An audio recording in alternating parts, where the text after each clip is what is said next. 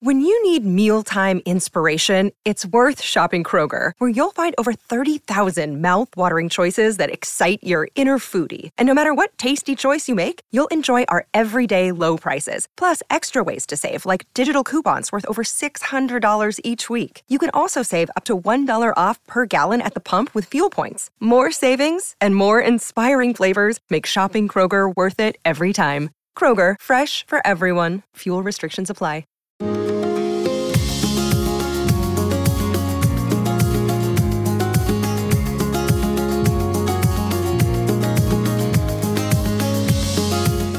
You are listening to the Thoughts from a Page podcast, which is a member of the Evergreen Podcasts Network. My name is Cindy Burnett, and I love to talk about books with anyone and everyone. While listening to my podcast, you will hear author interviews, behind-the-scenes conversations about various aspects of the publishing world, theme discussions with other book lovers, and more. For more book recommendations and a complete list of all of my interviews, check out my website, thoughtsfromapage.com, and follow me on Facebook and Instagram at Thoughts From A Page. In 2022, I would love for you to join my Patreon group. I offer at least 3 bonus episodes a month. There's a Facebook group where everybody that's on Facebook chats books, and we are currently reading advanced copies of books and chatting with the authors pre-publication. I recently added another early read. For April, we will be reading Linwood Barclay's new fabulous thriller, Take Your Breath Away, and meeting with him on Zoom. I am in the process of scheduling several more. Thanks to those that already participate, and I hope you will consider joining us. Today, I am speaking with Azar Nafisi about Read Dangerously. Azar is the author of the multi-award-winning New York Times bestseller Reading Lolita in Tehran, as well as Things I've Been Silent About, The Republic of Imagination, and That Other World. Formerly a fellow at Johns Hopkins University's Foreign Policy Institute, she has taught at Oxford and several universities in Tehran. She lives in Washington, D.C. I hope you enjoy our conversation. Hi there, I'm Heather Drago. And I'm Sarah Saunders. We host the podcast, That's a Hard No, about saying no and setting boundaries. So you can become that true and empowered you that this world needs. Saying no isn't just okay. It's the key to living an authentic, fulfilling life. I'm a licensed professional clinical counselor. So while this podcast is in no way a replacement for one-on-one therapy, I suppose I know what I'm talking about. I'd say so. We talk about learning to say no and set healthy boundaries and how it impacts mental health, physical health, relationships, parenthood, and more. Subscribe wherever you get your podcasts and visit our website, hardnopodcast.com. We're here to help you find your no and say it unapologetically. That's a hard no.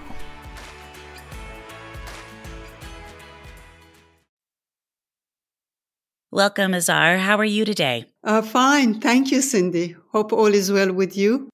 All is well with me, and I hope all is well with you also. Thank you. Yes. Well, I'm really looking forward to talking about your book. It's very thought-provoking and very relevant for the world we're living in. So why don't we start with you just giving a quick summary of Read Dangerously for those that won't have read it yet? Well, I had been for a few years really worried at the direction this country was going, and especially the polarization where no one wanted to hear or listen to others. And so I kept thinking that I want to write about this because the only way I could come to terms with the current situation and come to terms with my anxieties about where we are going was to write. And I didn't want to write just simple essays. I wanted something more intimate. And to make a long story short, I first started by writing to the authors I had chosen, but that looked a little artificial. And I was telling my friend about it, and she told me, why don't you write a third person? And all of a sudden, a light went in my head, and I thought, my father and I had been conversing and writing letters to one another about everything and anything, from very personal matters to the state of the world, to the books we read, to ideas and imagination.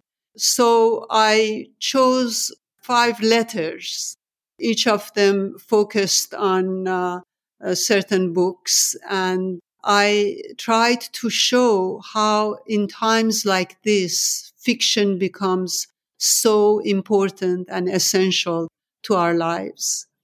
Well, first, I thought it was really beautiful, your introduction, where you talk about you and your father writing letters to each other always before he passed. Yes. So it made sense that this book was then in letters. So I thought that was wonderful. Thank you. Yes. The first time he wrote me a letter was when I couldn't read. I was 4 years old, and he created a diary just for me in which he addressed me. And he told me about both the things that gave him joy and things that made him anxious about future. And then I wrote to him when he was studying in America, and I was only 6 years old. And he was the one who told me stories. And I thought that the time has come to reverse our roles and for me to tell him about my stories, about the books that I have been reading. So then the second thing I was going to say is that I am frequently talking about the importance of fiction and how I feel that it really does make people understand people different than they are or situations different than they are, sometimes a lot better than nonfiction because it's the power of story. And I think if you're walking in somebody else's shoes and you're reading about the stories that they're telling you, you feel like it's something similar to you and you realize, oh, we're not so different. Or you understand better where they're coming from. So exactly what you're saying is what I feel like I say all the time. And so I was really happy to come across your book. Yeah, you said it. That is the way I feel as well. And I feel that what we are facing today is not just about one individual like the former president or a group, an organization. It's a mindset, and it's a totalitarian mindset that imposes its own ideology upon diverse group of people and goes for elimination, not understanding, which, as you said, fiction is based on. It's based on understanding and having you walk around in other people's shoes, as you said, in order for us to experience those others as we experience ourselves and connect to them in that way. One of the most important things about fiction that stands up to totalitarian mindsets is that it gives voice to all the characters. It is very democratic. Democracy is part of its structure. In a great novel, you are constantly hearing different voices in relation to one another and sometimes in opposition to one another. A bad writer, like a dictator, imposes his own desires and urges upon the other people, silencing everybody's voice and creating not a dialogue, but a monologue. And to live in a healthy society, we need that democratic aspect of fiction. And in the same way that we need to connect to others, because fiction is about others, or we constantly write about others. We feel deeply about what we write, and part of us is always part of the fiction we write. But at the same time, a good writer tries to go under the skin of every character to become every single character, including the villain. And that is so different from this totalitarian mindset that denies you any voice. Well, you must have found it interesting to write this book, have the publication date set, and then all of a sudden, 9 months ago, 6 months ago, all of this banned book stuff has reared its head again. I just found it so fascinating when I was reading your book because now we're reading all about banned books all over again. It's just crazy.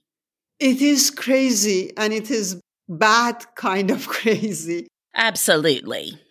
I have always been, when I came back to United States, one thing that worried me was the way we treated imagination and ideas. One way of destroying imagination and ideas is through banning books, taking away the diverse voices from both writers and readers at the same time. Another way of doing it is becoming indifferent towards books, indifferent towards ideas, indifferent towards imagination. Because imaginative knowledge is a way of relating to the world, perceiving the world, and changing the world. It is not something that you have at one point and then it goes out of fashion and now you have your iPhone, so you don't need to imagine. It has been with us since the dawn of man, and it will be with us long after we're all gone. So I think when we disregard fiction, disregard stories, we are disregarding part of ourselves, the part that is human and humane. And so it becomes very important in turbulent times like now to go back to stories, to read and reread as much as we can and to share it with others. I think that's exactly right. Where I struggle is I feel like everything has become so polarized and the misinformation and the disinformation is everywhere. It's not on one particular side. I think it's everywhere.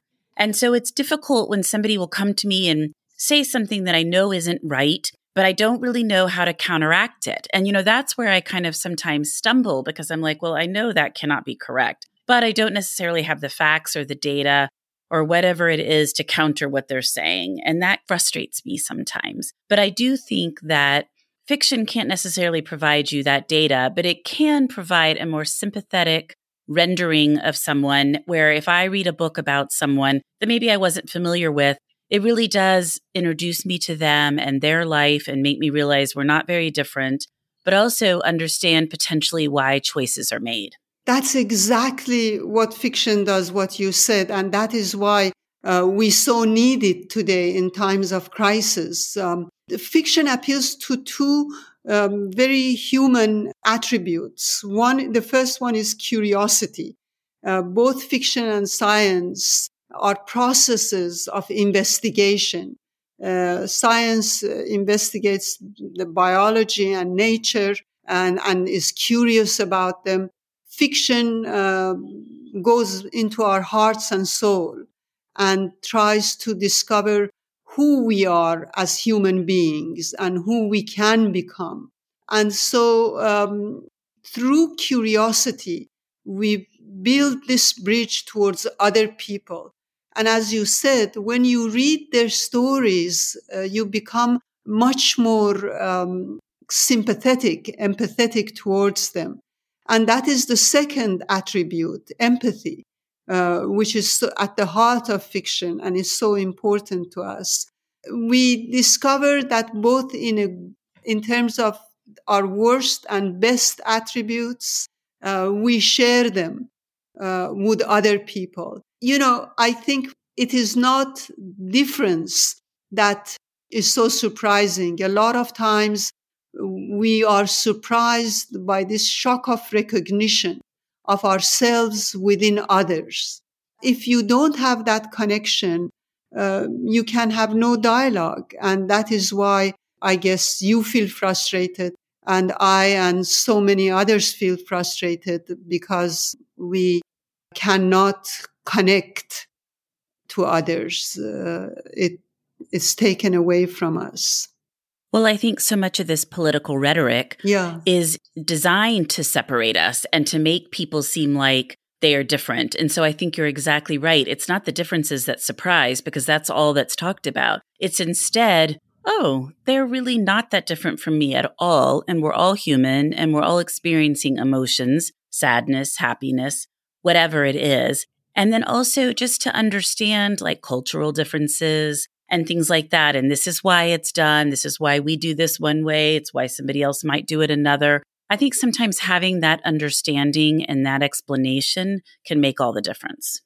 Definitely. It's that is why both curiosity leads to empathy. Right. I always remember Vladimir Nabokov saying, curiosity is insubordination in its purest form. Because what fiction does and what curiosity and empathy do, they question not just the world, but they question us, the readers, that we have to go into. I always bring the example from Alice in Wonderland. I think a good reader is like Alice. She doesn't read in order to confirm her presuppositions. She doesn't read to only read about herself. She reads in order to find out about the world. That is also why we write. Margaret Atwood was asked, "How do you write?" And she said, "It seems as if there are voices from distant villages beckoning me. It seems as if there is a bloody cleaver in the middle of the living room. And I ask myself, what's that cleaver doing there? It needs to be investigated." So act of writing and reading becomes not elimination of others, but an investigation of the others, an investigation of unknown. It is so boring to want to only write about yourself, think about yourself, read about yourself. Fiction fights that boredom and brings us out of ourselves. And the only way we can celebrate difference is if we have that understanding that you're talking about. I think that's exactly right. I was curious as I was reading your book, how you did your groupings. Like, how did you decide who you grouped with who? And did it take a while to kind of get your format down and to structure it the way you did? Oh, God, it took me forever. It was also a good excuse for reading a lot, because I convinced myself that I need to read hundreds of books in order to be able to choose. So it took me a long time. And at first, I have many more writers than the ones that I now have in the book. But I decided that if I bring in that many books, I won't be able to focus on them. And I did want to have focus on each of these people. And sometimes in the process of writing, other writers came to my mind. I was rereading actually, The Bluest Eye by Toni Morrison. And it just occurred to me that the main character in there, the protagonist, is a victim of racism to such an extent that she has completely lost her identity, that she feels the only way she can be acceptable is if she had blue eyes. She now defines herself in terms of her enemy. Zora Neale Hurston's Their Eyes in Watching God, the character is also a victim of racism, but she acts exactly opposite of the first character. She wants to be independent. She doesn't care what other people say about her. She wants to reach the horizon, as she says. So one book led me to think about a character that is the exact opposite, but they're both women and they're both African American. So they have that in common, but they take two very different attitudes. So that was how I found my books. How wonderful to be able to read a ton of books to be able to write your book. How fun was that? That was the funnest part. I really cherished every moment that I read these books. Some of them I had read before, one or two I hadn't. But every time I read a book, I'm amazed at how there was one aspect of the book that I had missed.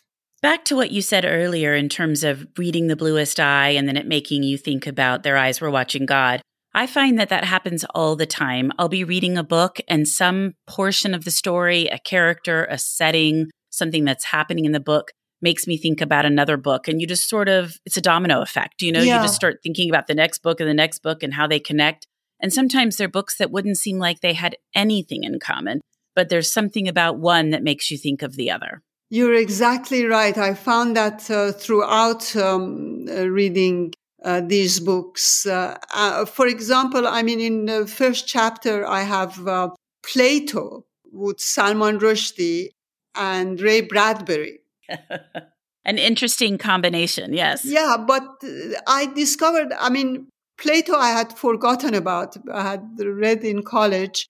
And when I was thinking about the fatwa against Rushdie, I remembered Plato's Republic and how hierarchical that society was. And it was really a struggle between the poet, who was unruly and contradictory and full of ambiguity and contradictions, and the philosopher king, who would tell the people a noble lie in order to keep them in their place. And of course, Ray Bradbury's book was about totalitarianism and burning of books. So they all came together. But at the first glance, you would think, what? I very much enjoyed finding similarities in dissimilar books. I agree. I enjoyed looking at your chapter heads and the authors, and then looking forward to how they were going to be connected as I read the chapter. Yeah, they are very different, but at the same time, they have something in common. The writers in this book, they have all undergone turbulent times. So I wanted to show how during these times, fiction reveals us to ourselves. And, one other thing about the times we live in, and especially about the politicians that you mentioned, is the fact that to lie has become a way of living. And politicians, those with totalitarian mindsets, of course, tell you the biggest lies. And the biggest lie right now about the 2020 elections, to some is the truth. Now, fiction, what it does, it reveals the truth. And it is always dangerous to reveal the truth, because once you know it, you cannot remain silent.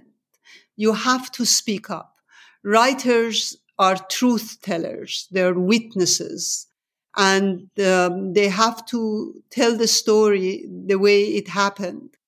And many in power are afraid of the truth, and their brutality, their viciousness, the way they eliminate people, all of this is not out of strength, but because of their weakness, because they are afraid. They're afraid of truth, and they want to destroy truth.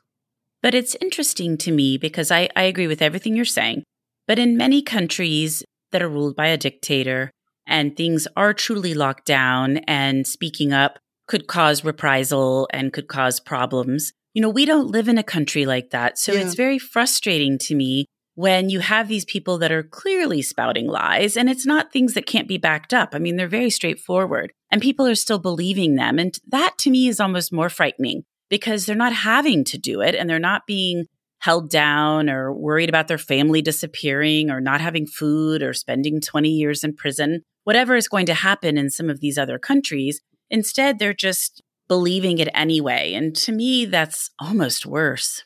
It is. Ray Bradbury talked about you don't have to burn books to destroy a culture. All you have to do is to get people not to read. Right. And that is what has happened in this country, especially to a segment of the population, that we have become too complacent and too comfortable, because thinking needs a bit of courage and complexity, ambiguity. And we have stopped thinking. It is much easier to accept something that someone says, to accept that person as your guru or your godfather, and just go along with what he says and fabricate enemies so that, for example, in this case, the media all of a sudden becomes not media, but enemy of the people. To fabricate enemies in order to be satisfied with your own prejudices, be complacent. And that is the danger that is threatening us today. Absolutely. And I think some of it's education-based as well. Our education system is such a mess. And I just think so many people are not exposed to some of these ideas, whether it's through intentional non-exposure or just because the systems are so bad. So it creates quite a problem. And until your eyes are opened and you are exposed to other people and learning about them and understanding that some of this hateful rhetoric, or most of the hateful rhetoric, is not at all valid, then I think it's difficult. Yes, I remember a quote by James Baldwin saying, ignorance allied with power is the most vicious enemy of justice. Exactly. This kind of thinking, the totalitarian mindset, counts on ignorance. Right. It counts on ignorance and it counts on lies. And that is why we become so frustrated because, as you said, in this country, we don't kill people or put them in jail because of what they write or what they read. But we do something else. We encourage them to become indifferent. We encourage them not to think. And that is where the danger lies. I remember I ended reading Lolita in Tehran with a warning about the West. And I brought this quotation from Saul Bellow. I don't remember it all, but what he said, the gist of it was that in Russia, Stalin's crimes are so naked that they don't need any explanation. I mean, they are brutal, nakedly brutal. But he said in the West, what threatens us is our sleeping consciousness and our atrophy of feeling. And that is what is threatening this country today as we speak. I think that's exactly right. And I think it's something we could talk about all day and be a little bit depressed. But what have you read recently that you really liked or that you feel might be a good suggestion for somebody that is trying to broaden their horizons? I was telling you that I am very promiscuous when it comes to books. I love them all, or at least I love a big chunk of them. And so it's difficult for me to recommend. But I was thinking of this woman writer, Elif Shafak, who's originally from Turkey, but she's based in London. She wrote this marvelous book called 4 Rules of Love, a novel of Rumi. And talking of banning books, I think we should all reread Art Spiegelman's Maus and Peter Sisse's Nikki and Vera. Nikki and Vera, the subtitle is A Quiet Hero of the Holocaust and the Children He Rescued. Peter Sisse is an amazing writer and illustrator. His books are just simply heartbreakingly beautiful. And recently I reread, after many, many years, Gabriel Garcia Marquez's 100 Years of Solitude, which is a beautiful novel and pertinent to our times. Apart from that, all the books I mention in my books, especially now in my most recent book, I recommend them to everyone. Absolutely. Well, that's a wonderful list. I love James Baldwin, and I was happy to see him show up in your book. Oh, I love him. I'm so in love with him. His writing is just beautiful, and he's just so profound. Yes, he writes with his heart, but he uses his mind so well as well. And I finished Republic of Imagination with an epilogue on James Baldwin, but I felt that my conversation with him has not ended. It has remained unfinished. So this book was partly inspired by reading Baldwin. I wanted to finish our conversation, but I think I still have things to tell him. Well, good. You can get ready for your next book then. Yes. Well, Azar, thank you so much for joining me today in the Thoughts from a Page podcast. Your book was very interesting, definitely made me think, and I hope it will do the same for everyone else. Thank you so much, Cindy. I loved our conversation. Thank you. Are you tired of seeing your teen or young adult struggle on a path that clearly isn't the right fit? Is your teenager confused about which direction to take after high school? The future of work is changing rapidly, and our kids need to know all of the options available after high school so they're empowered to make the choice that is best for them. In each episode, we explore the latest trends that are shaping the opportunities of today and tomorrow. I'm your host, Betsy Jewell, and this is the High School Hamster Wheel Podcast. Thank you so much for listening to my podcast. If you like this episode, and I hope you did, please follow me on Instagram at Thoughts From a Page. Consider joining my Patreon group to access bonus content and support the podcast. Tell all of your friends about the show and rate it or subscribe to it wherever you listen to your podcasts. I would really appreciate it. The book discussed in this episode can be purchased at my bookshop storefront, and the link is in the show notes. I hope you'll tune in next time.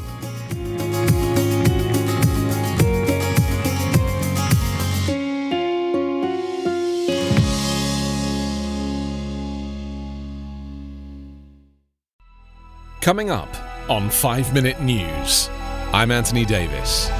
You might think it's partisan because maybe it's critical of one side or the other, but it's not, it's just the truth. And I think that's also something that's kind of unusual for Americans listening to the radio or to podcasts, because the news landscape in the States has been so partisan for so many decades. So 5 Minute News is verified, truthful, independent, unbiased, and essential world news daily.